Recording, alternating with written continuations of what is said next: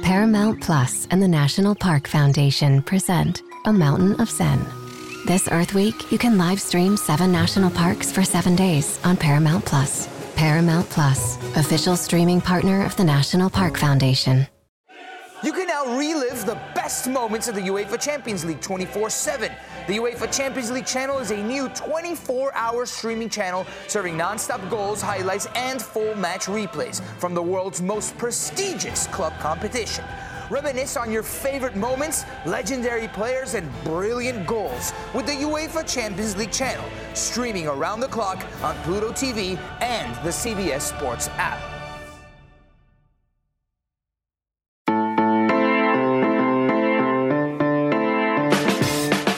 The Kansas Jayhawks, America's team. Yes, that's right. Nobody, and I mean nobody, has surprised the college football world quite like Kansas. It is Friday, October 7th. You're listening to the College Football Daily. I'm your host, Lance Glynn. Before we start, I just want to remind everyone to like this video and subscribe to the 24/7 Sports YouTube channel. And if you're listening to this episode as a podcast, make sure to give us a 5-star rating and a review on Apple Podcasts. The Jayhawks are 5-0 for the first time since 2009, and that has brought both excitement and a little bit of uncertainty as head coach Lance Leipold's name has been mentioned quite often in the coaching carousel. This weekend, for the first time, College Game Day is in fact heading to Kansas as the Jayhawks host TCU for what is crazy to say, frankly, a top 20 matchup. Yes, that's right, a top 20 Big 12 matchup of undefeated teams nonetheless. So joining me to discuss the program and both its near and long-term future is Michael Swain. He covers Kansas for 24/7 Sports, fog.net. Michael, how we doing, man? Thanks so much for joining me and for coming on the podcast. Yeah, thanks for having me. It's exciting times in Lawrence and a busy week for all of us on the beat with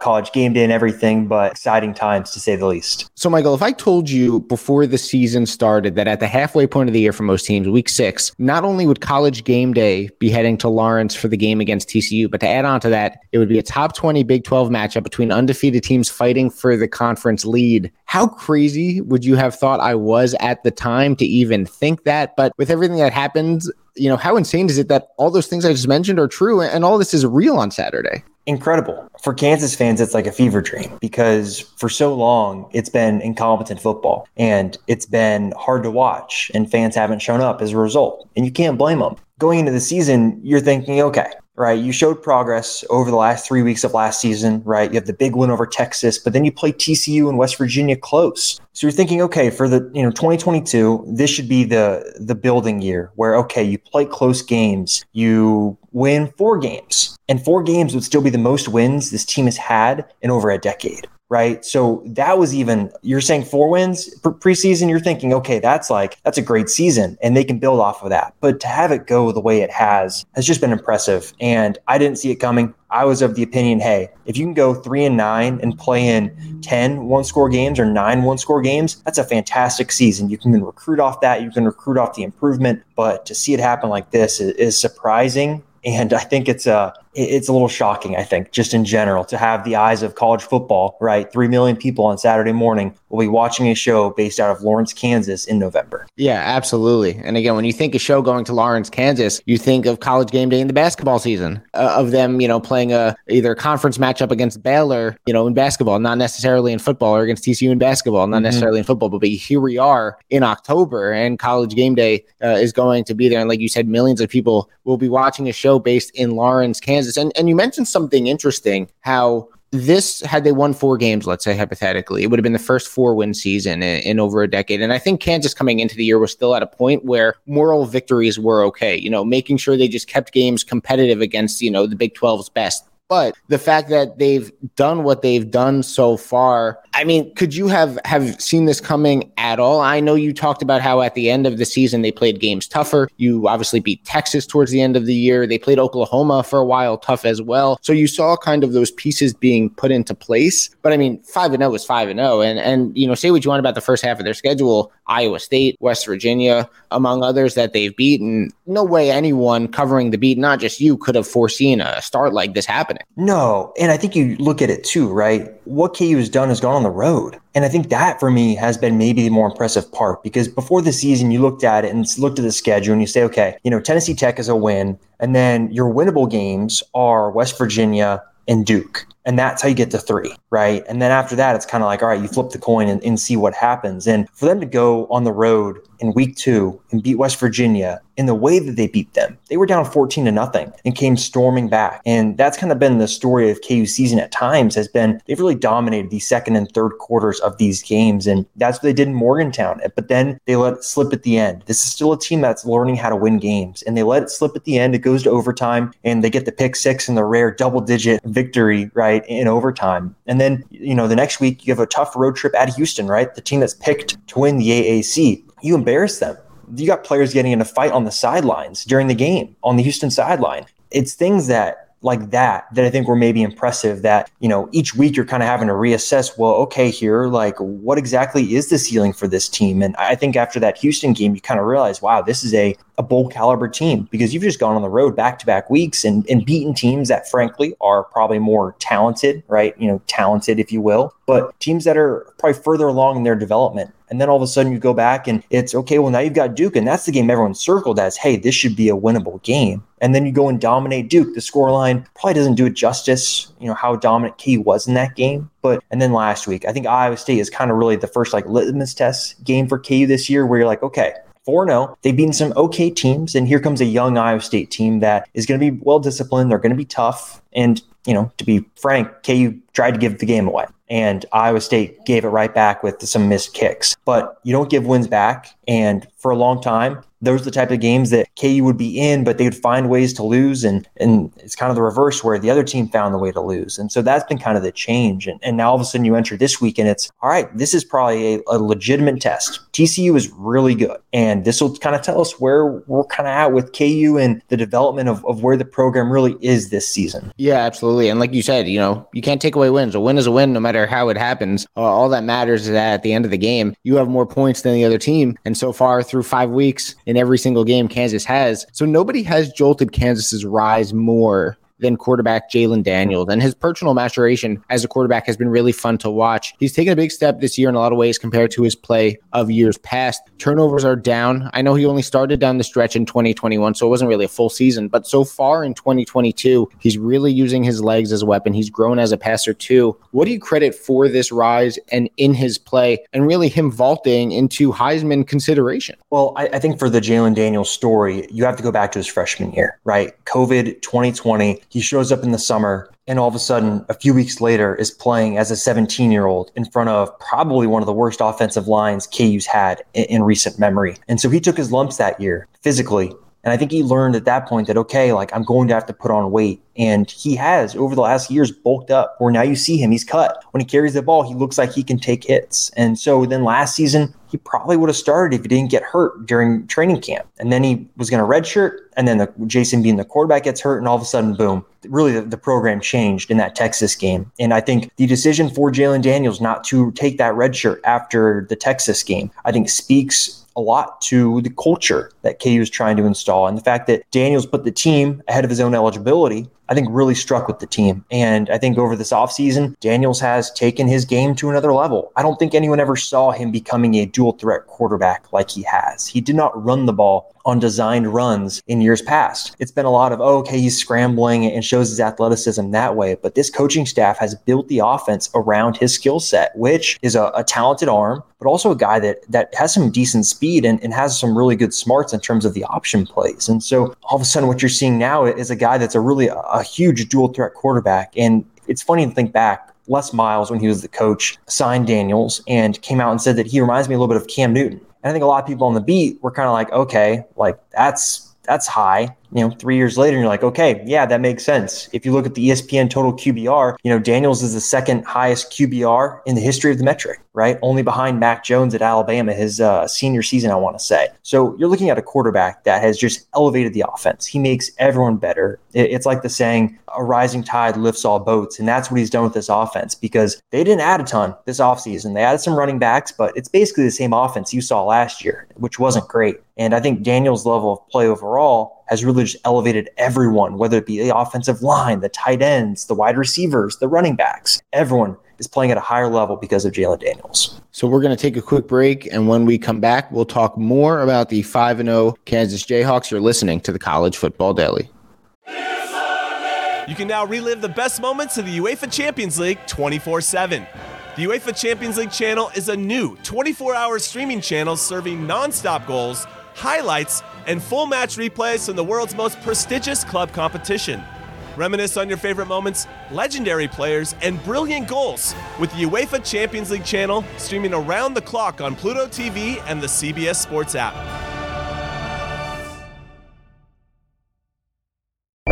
On May 23rd, I want to go back to normal. What's normal? the Paramount Plus original series, Evil, returns. We've already hunted werewolves, demons.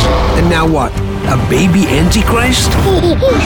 Okie dokie. Prepare yourself You will not beat us. for the end. I have visions of hell. Make it stop, make it shut up. You're not gonna survive this. Evil, the final season, streaming May 23rd, only on Paramount Plus. Back here on the College Football Daily, joined by Michael Swain of 24/7 Sports Fog.net, covering the Kansas Jayhawks. So, Michael, this game starts a difficult stretch for Kansas. TCU at home, at Oklahoma and Baylor, then the bye week. Then they host Oklahoma State. They end with Texas Tech in Lubbock, home against Texas, and the final game at Kansas State. What do you think moving forward now are reasonable expectations for the Jayhawks? I doubt an undefeated season happens, and, for all we know, it very well could. I could be the ultimate jinx. But what can we anticipate from them now in the second half of the year? Well, I think now we're really going to see where this program really is at, because you had this really good start to the season and you beat up on the teams that, looking ahead in years to come, you need to beat if you're going to be a bowl team in the new Big 12, right? And that's a good starting point for Kansas. Become a bowl team, perennial bowl team. That's a great start. But is KU a Big 12 title contender? We'll find out in the next few weeks, because if KU wins on Saturday, goes into Norman, say they lose, you're looking at that and you're like, okay, they've qualified for bowl eligibility for the first time since 2008. They have one loss in the Big 12. And then basically you've got your kind of tough games against Baylor and Oklahoma State at home. And so I think you look at these next few games, and this will tell us a lot about where this program is at. Can they keep these games competitive? That's a huge part of this. TCU's offense is legit, and their defense has probably the best team speed that KU's gone against all season. In a game like that, where I think the talent gap can be shown, right? KU's players are not going to be as athletic, as fast as TCU's players. Can they still manage to keep a game close? Can they manage to win a game like that? If they are, I think all of a sudden you're looking at it and saying, okay, maybe this is a dark horse Big 12 title contender team. Now, if they lose to TCU, it's not the end of the world, right? You still got several weeks to try and get that 6th win to claim bowl eligibility, but it is a tough stretch, right? If you're looking at the schedule, you really thought you had to get the wins early, because later on it gets tough. And I think the last thing a KU fan wants to do is go into Manhattan, Kansas on the road to play Kansas State on a 6-game losing streak and needing one win to claim bowl eligibility. That is a nightmare scenario for Kansas fans. And so I think over the next few weeks, it's really about, okay, can you play competitive football, and can you get that one win to clinch bowl eligibility? So when you do go play Kansas State, the last game of the season, it can be a free hit, right? Really, you're just trying to end the losing streak against your in-state rival. It's not going to have a ton else on the line. So I think between now and then, it's just about where does that one win come, maybe 2 wins, to where it ends up being a successful season. The team can get rewarded in postseason play. I think in terms of development for a program, having those extra practices in December are huge in terms of just building up the depth and the younger players in the program. So I think there is a lot at stake here over the next few weeks in terms of just the long-term trajectory and the feel within the program. Yeah, and you mentioned the practices that come with a bowl game, and you talk to a lot of coaches. Sure, they want to win the bowl game, but for a program that's developing like Kansas, still those practices, those extra practices, frankly, might mean more than the game. And being able to develop some of those younger players might mean more than winning a bowl game, especially when you look long term. And before we do look long term, I do want to quickly pivot to the short term. And with the short term, as I've mentioned, a top 20 matchup on Saturday against TCU and Lawrence. So fill in the blank for me, please. Kansas wins the game if they do blank. If they stay on schedule offensively, you look at the KU offense, they were averaging 40-plus points per game, and they still are. And it shows a lot about how much they were scoring, that they score 14 points. And for the season, they're still averaging over 40 points per game. But you look through the first, 4 weeks of the season, KU was scoring a ton. And a reason they were scoring a ton, they were keeping defenses off balance. On first and second down, they were making it so it's 3rd and 3, 3rd and 2 so that the playbook can kind of be open. And this is what KU faced last season, where they couldn't stop the run. So their defensive coordinator all game was having to call plays against, 3rd and 2, 3rd and 3. And he talked about how tough that is. And this year, it's been the opposite, where offensive coordinator Andy Kotelnicki has really put those defenses under pressure. But against Iowa State, they couldn't run the ball as well. And they really struggled. They averaged 2.2 yards per play in the second half. They averaged a third down distance to go of 7 yards. If they do that against TCU, it's a recipe for a long day, I think, because if you give that secondary and that just team in general with that team speed, the man coverage that they're going to play on the outside, if you let those guys tee off all game on 3rd and 7 and 3rd and long, it's going to be really hard to put up points. And I just don't know if KU's defense, right? They did against Iowa State, but that Iowa State offense is not great, right? They haven't really scored against a Power 5 opponent that well this season. So if KU's defense doesn't have that same type of performance, I think it's going to be really tough for KU to stay in this game if they're constantly having to convert on those 3rd and longs. Yeah, absolutely. And, a TCU offense that put up 50 plus points against Oklahoma last week, we saw how lethal they can be. And if Kansas's offense can't move the ball, if they can't sustain drives, TCU gets more possessions. That is certainly not a recipe for success for the Jayhawks. So, Michael, I want to look long-term now before we go. Lance Leipold has engineered the turnaround of the program, obviously. But like I mentioned at the start, the season so far has brought with it uncertainty as to his future at Kansas. Nebraska and Wisconsin are both open jobs. You've heard his name linked to them already. That Wisconsin one, I think, is the bigger threat with obviously his ties to the state. And frankly, any big job moving forward that opens up, Lance Leipold, I'm sure, will be at the top of the list of potential candidates. So with you around the program every day and Lance Leipold obviously being such a hot target, what is the just general feel throughout the building around the head coach's future? And frankly, if this season could be his last one in Lawrence? Well, if you ask people around the program, it's all steam ahead. We can't control what's going to happen in November and December. What we can control is our preparation for TCU. And you got to give people around the program, the players, the assistant coaches, you got to give them credit for that. The fans are getting a little angsty because each week a new person is connecting Lance Leipold to Nebraska or to Wisconsin. And I think if you're looking at Lance Leipold, right, he's approaching 60. So it's not necessarily a long-term, right? He's not going to coach for another 15 years. This isn't like a Matt Campbell scenario where he's young and you think this is your head coach for the next decade plus.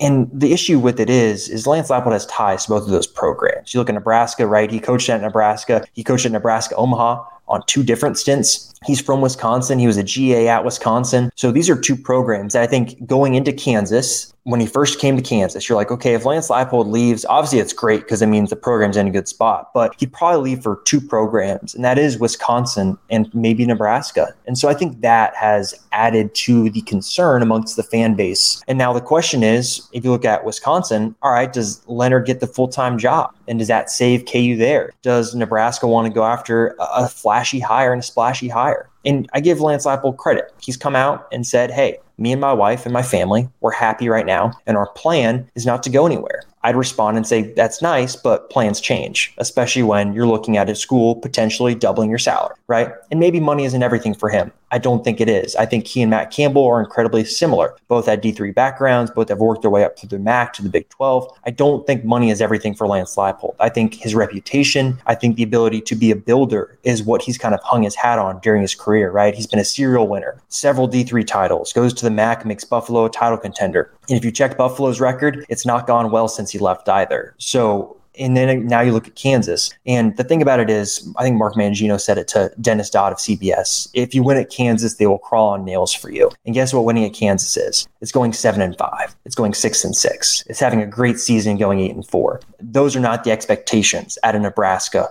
or at a Wisconsin. Those are teams that want to win their division, the Big Ten West. That's what they want to win. KU and the new Big 12, it's going to be about, can you be a perennial bowl team? And once every 4 years, once every 5 years, when you have a lot of seniors, can you go compete for a Big 12 title? And so it's going to be a fascinating next few months to see how those coaching searches pan out, because obviously there's Lance. Now you look at offensive coordinator Andy Kotelnicki getting linked to that Georgia Tech job. I think he's one that will be a hot commodity this offseason if the offense can continue to score points against these Big 12 defenses. So looking at the coaching staff, continuity has been a thing under Lance Leipold. He does not like to have assistants come and go, but success brings more eyeballs, and more eyeballs means people are going to like what you have and they're going to want to have what you have as well. So it does create a interesting scenario, I think, for when you get into that kind of November, December, and then into January when kind of the assistant pool starts to swirl a little bit, that KU's going to have to probably bring out the checkbook to keep a lot of these people in Lawrence. And I think the athletic department feels better about the football program to where I think they'll be willing to do that. And you bring up a good point. It's not just Lance Leipold, but it's the assistants as well. It's whether it's a lower level Power 5 job like a Georgia Tech, or it's a group of 5 job that could potentially open up. And it's so interesting to see, right, with the coaching carousel is like, okay, hypothetically, or not hypothetically, Nebraska has already opened up. Well, what if Nebraska grabs a coach, another head coach from another school? Well, then that school opens up. What if that school is now interested in Kansas's OC or their DC? So it's like, yes, you're worried about the jobs that are open now, but the jobs that are open now could eventually lead to even more jobs opening up. So it's this whole cycle. And while I feel bad for Kansas fans, they're having this great year, and now they're worried about Lance Leipold potentially leaving. I do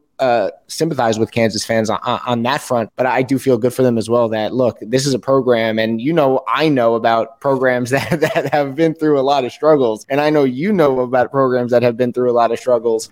So I'm happy that Kansas fans are finally able to rejoice and to have a good season and to be right on the cusp of bowl eligibility. And I'm excited to watch Saturday's game. I'll be watching game day. I'll be one of those 3 million that are tuned in to see Kansas and TCU. Michael Swain of Fog.net 24/7 Sports Kansas site. You can follow him on Twitter at mswain247 and make sure to check out his podcast, The Fog, a Kansas basketball and football podcast. Does a great job covering the Jayhawks. Michael, thanks so much for joining me and for giving me some time today. I really appreciate it. Yeah, thanks for having me on. Enjoyed it. So remember to like this video and subscribe to the 24/7 Sports YouTube channel. And if you're listening as a podcast, make sure to give us a 5-star rating and a review on Apple Podcasts. So for Michael Swain, I am Lance Glynn. Enjoy week 6, everyone. And thanks for listening to the College Football Daily.